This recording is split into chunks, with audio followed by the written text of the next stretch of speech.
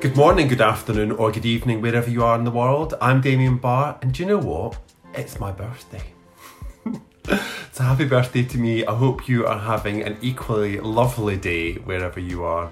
This is Salon exclusive, and we are presenting another one of the books that we're very excited about.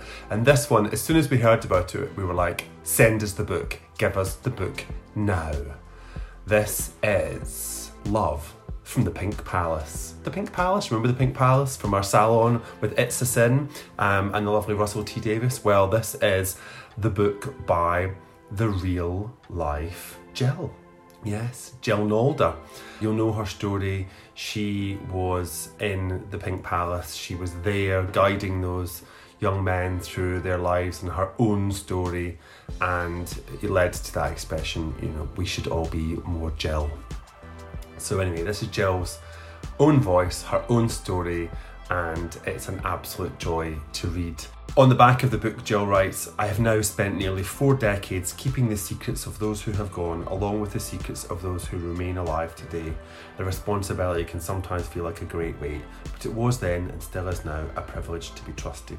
So this really is incredible. Jill is an actress, and very successful actress, and an activist in her own right, and this is just a very beautiful reflection, and it's beautifully written too, I have to say. When Jill was starting out, she was surrounded by talented, fabulous gay men from every walk of life, and they became a family for her, a chosen family, and supported her to achieve her own potential, which is the journey that we're all on, whoever we are. And then when the AIDS crisis emerged, Jill's life was completely transformed by death. She lost so many close friends, and she became a campaigner, all the while trying to keep her own career and her own life going in the West End. So anyway, we should all be more Jill, and once we read The Pink Palace, you will be more Jill.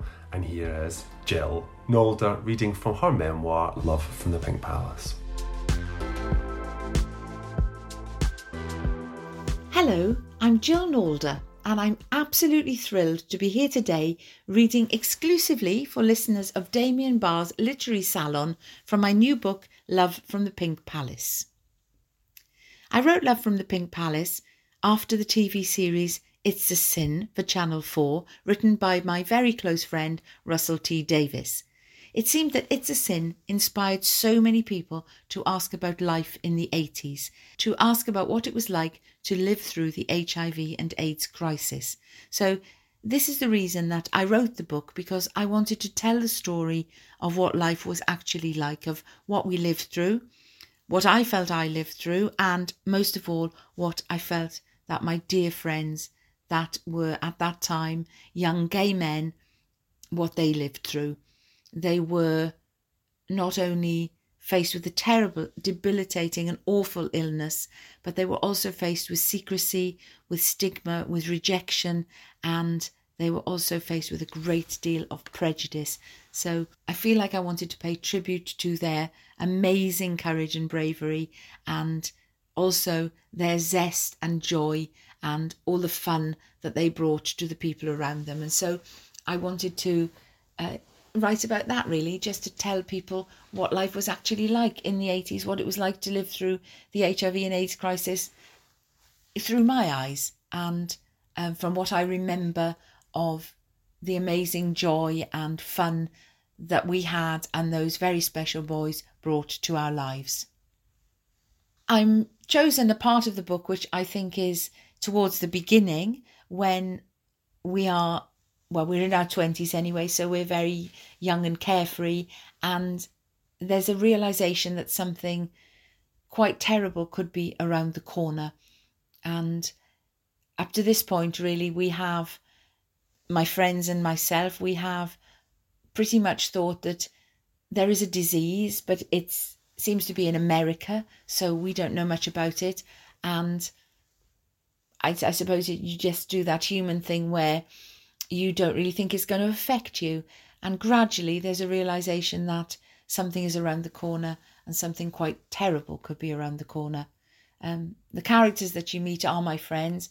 Jay specifically is my very good friend, and we were living together at the time and working together, and the names in this chapter are very much people that we work with, that we have known for quite a while, Paul and Joey, and we are all having a lot of fun.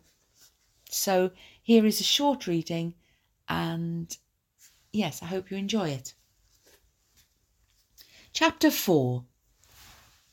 Now is the time to understand more so that we may fear less. Marie Curie. The week began with the sun shining through our front window. As Jay looked outside, he noticed someone familiar walking out of the house opposite ours, and he called me to see. It was a friend from Jay's and my Swansea Grand days, and incidentally, he was also known to me even before that from a tour of Godspell that changed my life. Paul, who we camply called Madge Burton. We rushed downstairs to catch him, shouting to get his attention. When he saw us, we all shrieked in the middle of the street at the realisation that we were neighbours.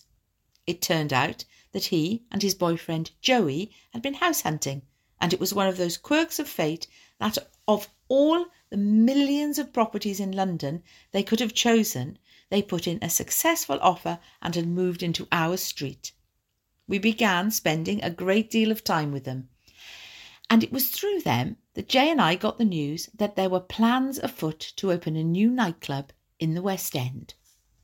The club was born as a result of a New Year's Eve party in the Piano Bar in Soho, a regular haunt for anyone looking for a late-night drink after a show.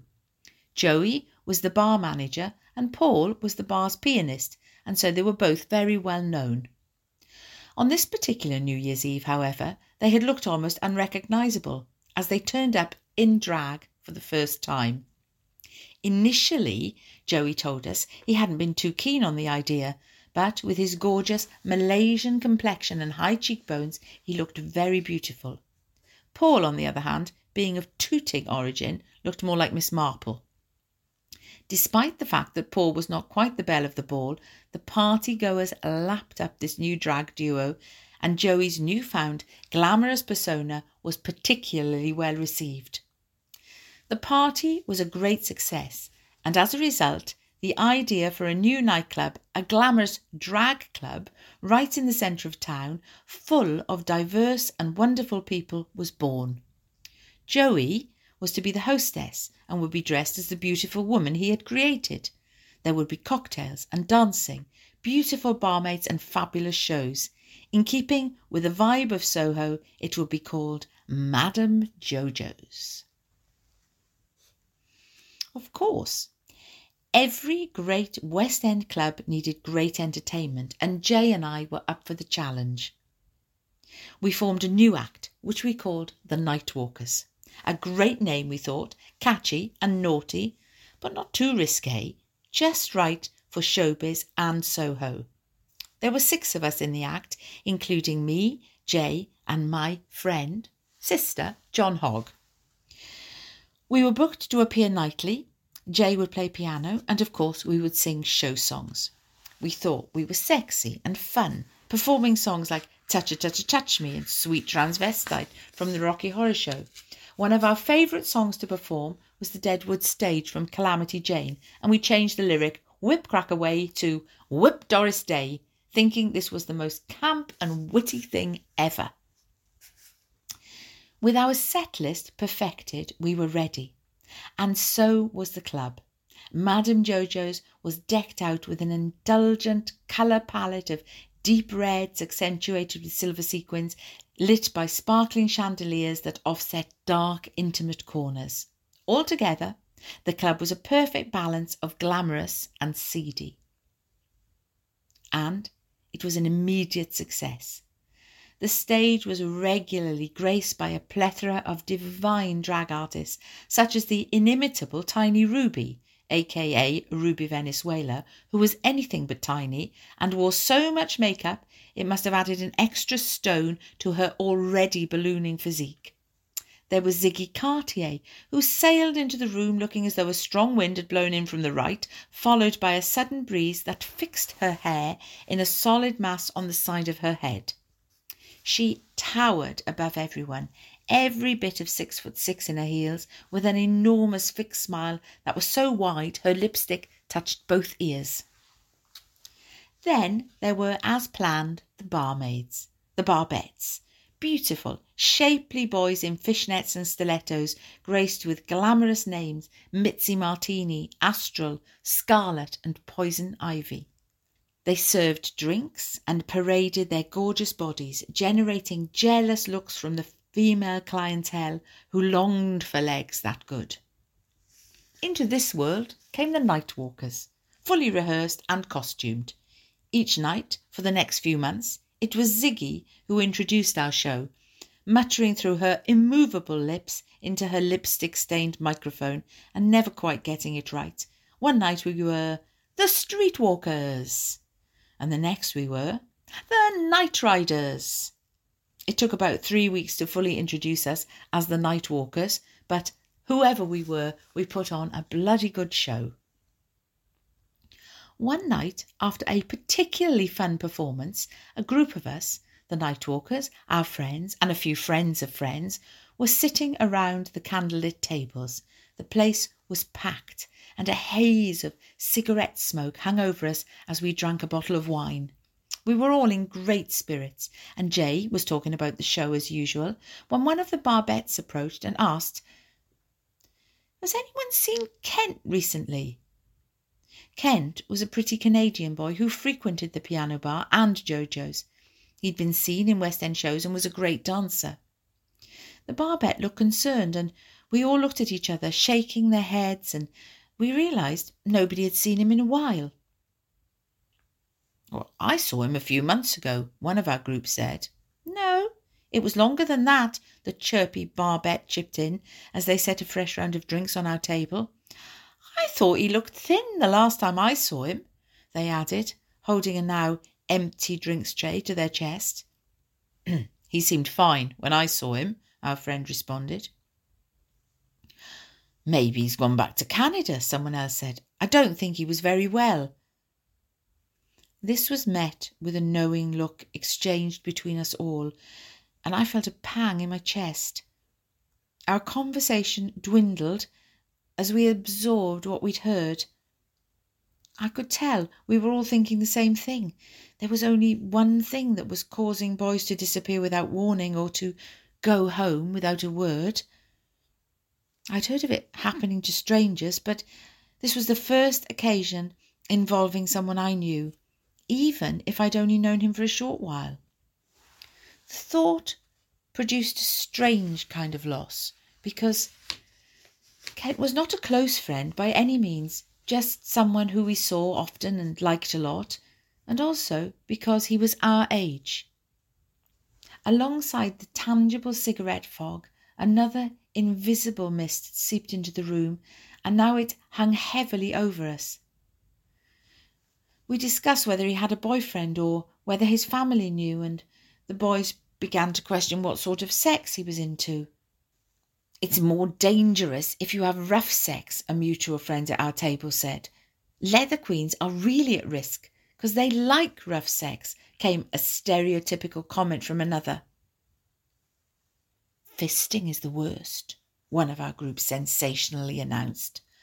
"Oh my God, well that's scary anyway," I said with wide eyes. "Can you believe all this is happening?" Sister said to me with his usual anxiety. "I'm scared."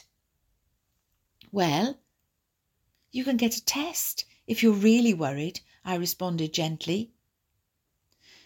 "I've heard it takes ages to get a result," he answered, "and apparently they can get it wrong, and that is even more terrifying." In 1986, when the first AIDS tests, as we called them, became available, all we knew was that they could tell if you had it, but they couldn't tell you how long you had. The whole criteria of testing for AIDS were confusing. The only test available was an antibody test. This meant you had to be infected for some weeks before you would get a positive result, as it relied on detecting antibodies in the bloodstream. On top of that, you needed to wait for another 3 weeks to get your actual test result. While a person waited, they lived in fear. With a positive diagnosis came the certainty of death, and these vibrant young men were simply told to put their affairs in order. Thank you very much for listening.